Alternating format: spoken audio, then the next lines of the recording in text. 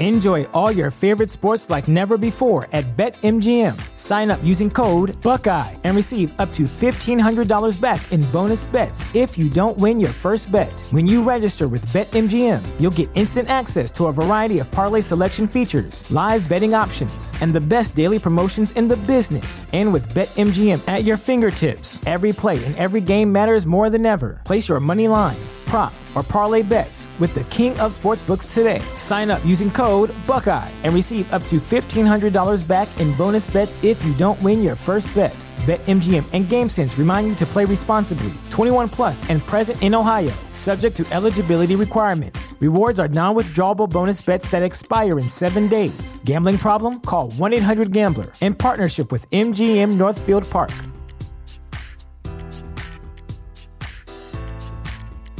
So I had this really bizarre dream last night that Captain America was fighting an armadillo. Woke up this morning and I was thinking about it, and it just seemed very bizarre, just very weird. But then I realized, no. That wasn't a dream. That was a comic book.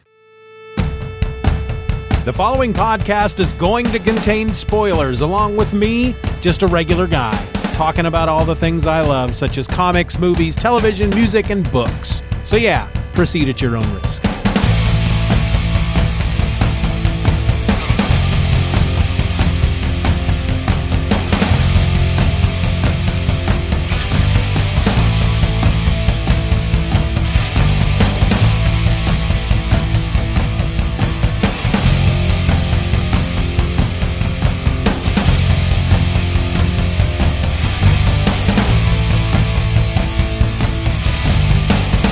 Welcome to another episode of Just Another Fanboy. I am that fanboy who is just another. My name's Steven. Who are you? Why are you here? Are you here for comic talk? Because, well, that's what you're going to get. You're going to get some comic talk. Today I'm talking about Captain America issue 308 from August of 1985. This book is over 30 years old. I love to read the old books. When I was first getting into comics as a kid, my older brother, convinced our parents to get us each 2 subscriptions. We could each pick 2 Marvel books to subscribe to. All 3 of us. I have 2 brothers, an older and a younger. Yes, I'm a middle child. I know it explains a lot.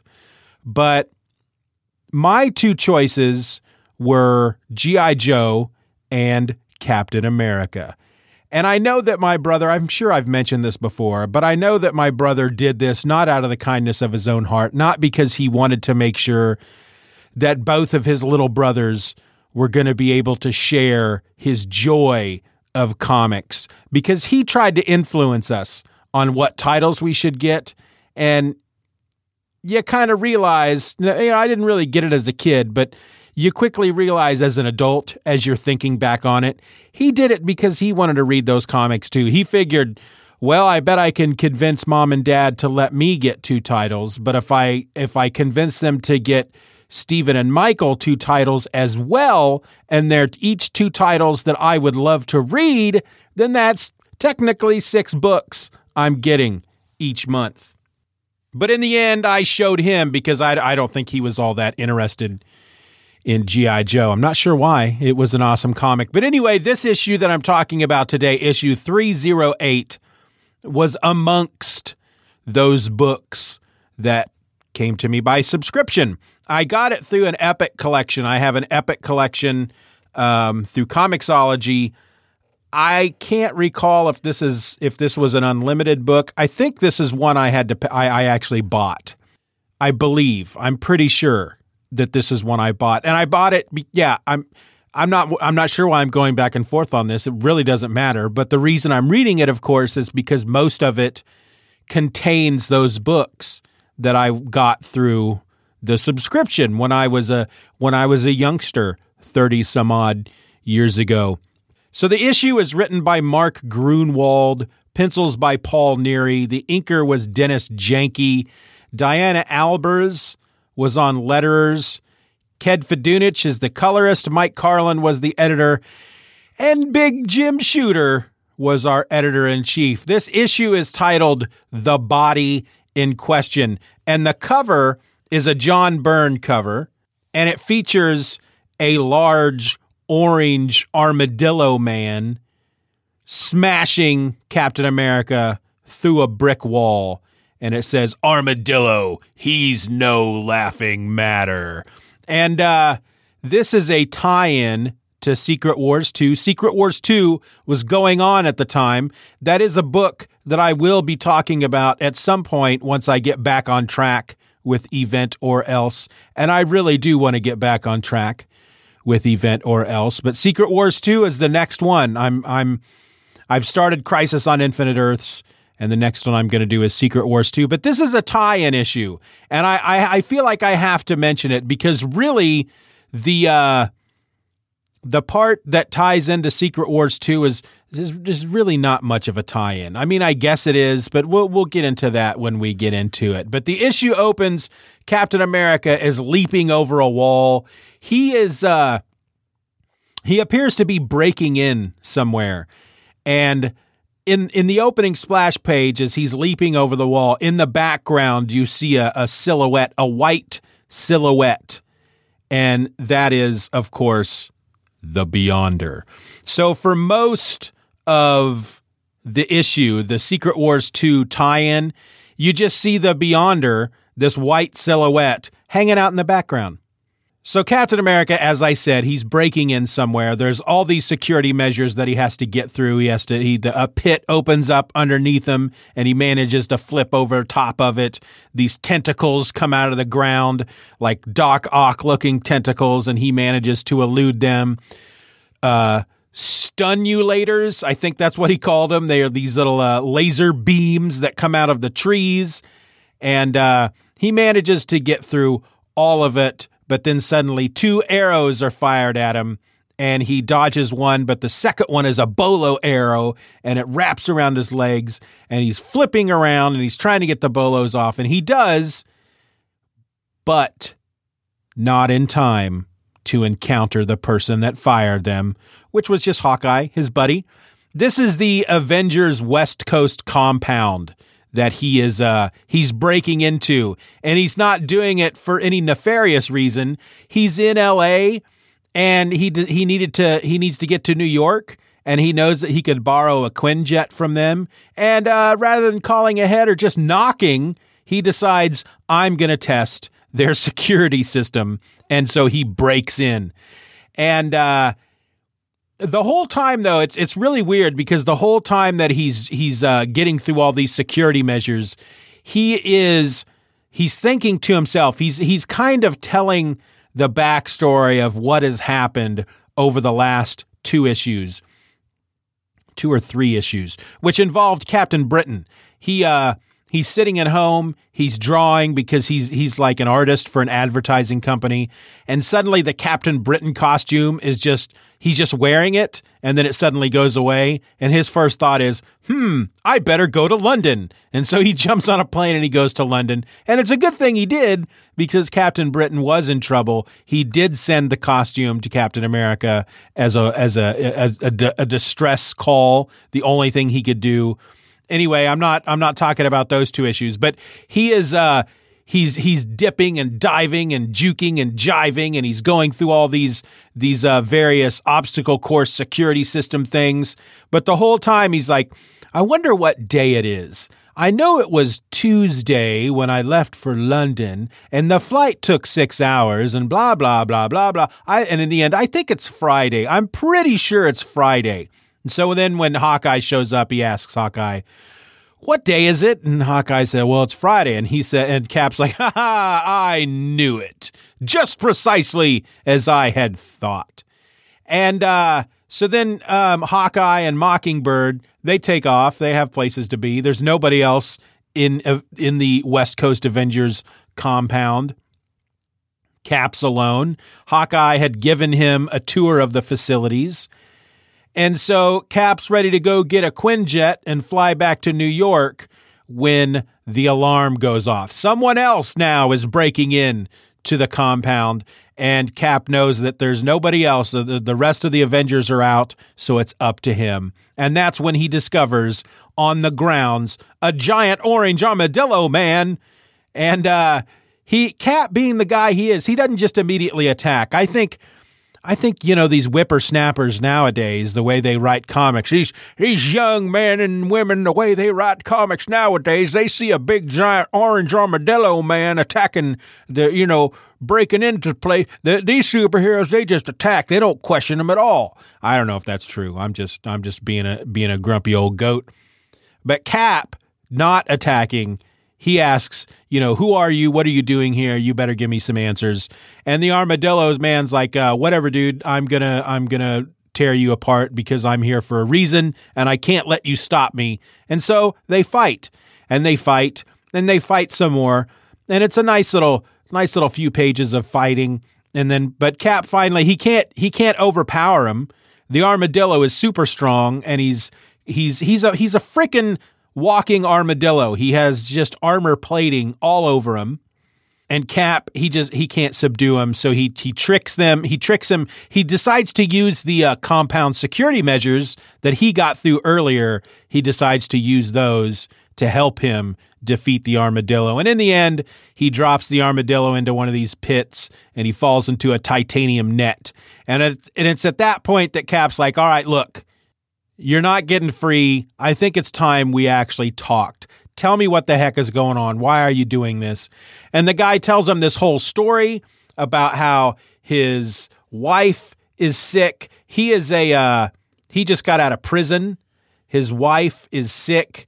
And he gets help from this dude named Dr. Malus, who's this evil scientist type guy. And we know him, or at least I know him, from the West Coast Avengers epic collection that I've been reading.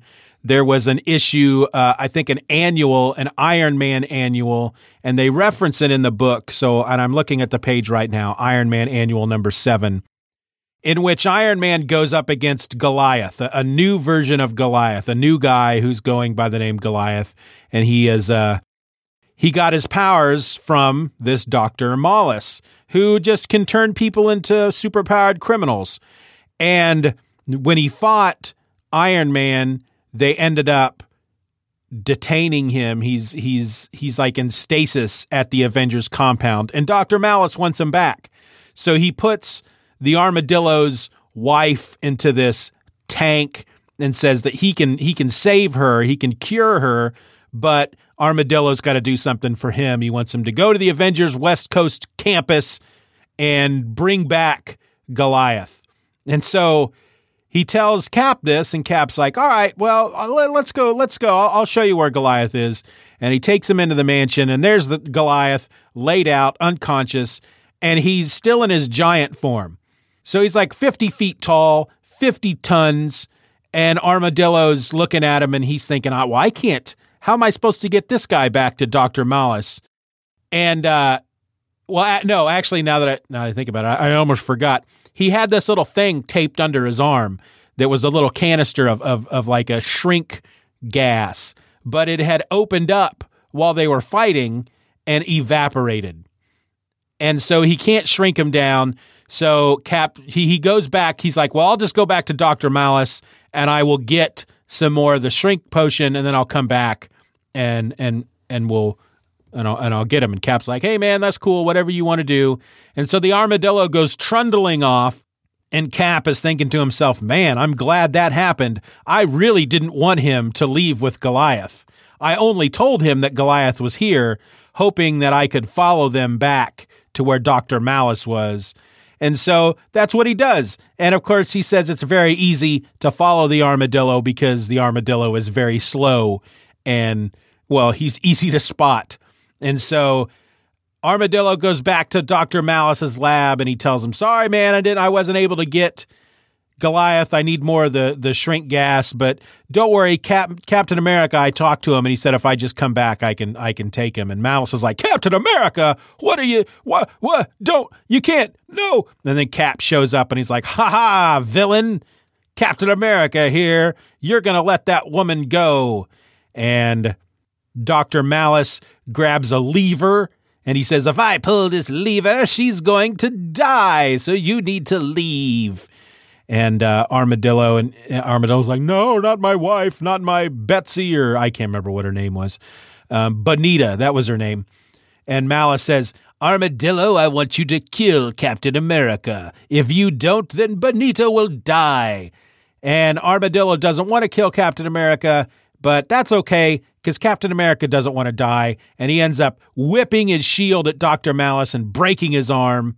And so he's going to take Armadillo and Bonita out of the lab, and the Armadillo's like, no, you can't take her out of that tank. She'll die. I can't. What about her? How is she going to get cured if Dr. Malice is arrested? And Cap's like, you know what? I'm not dealing with this anymore. I'm going to go call the cops and let them deal with it. And he tells Armadillo, you keep an eye on Malice. I'll go call the cops. And then you guys will just have to deal with it from there. And then he leaves. And Dr. Malice is like, hee, that's what I was hoping would happen. I'd much rather deal with the police than Captain America. And then Cap jumps on his Quinjet and he heads back to New York. Now then we get a couple of scenes one is a backstory. We're leading up to an epic battle between Captain America and the Serpent Society. So we get some of that. The Sidewinder is meeting with 3 snake-inspired criminals, snake-themed, serpent-themed criminals, super criminals to join in his organization. And then we get what was supposed to be, or what is, I guess, the Secret Wars 2 tie-in portion of the book. And that's the Beyonder, after having watched Captain America through this whole ordeal, decides that Cap is the perfect human specimen. And so he transforms himself for the first time, into a human body. He creates himself a human body, and he looks exactly like a Steve Rogers. And that was our Secret Wars 2 tie-in. The thing is, I remember, it's been a while since I've read Secret Wars 2, and I remember that he did look like Captain America for just a little bit, but then he got an afro, so I don't know what was going on there. That's why I need to get back into Event or Else so I can start reading a lot of that stuff. Anyway, that was Captain America 308, August of 1985. Did you enjoy? Have you read it? Did you enjoy hearing me talk about it?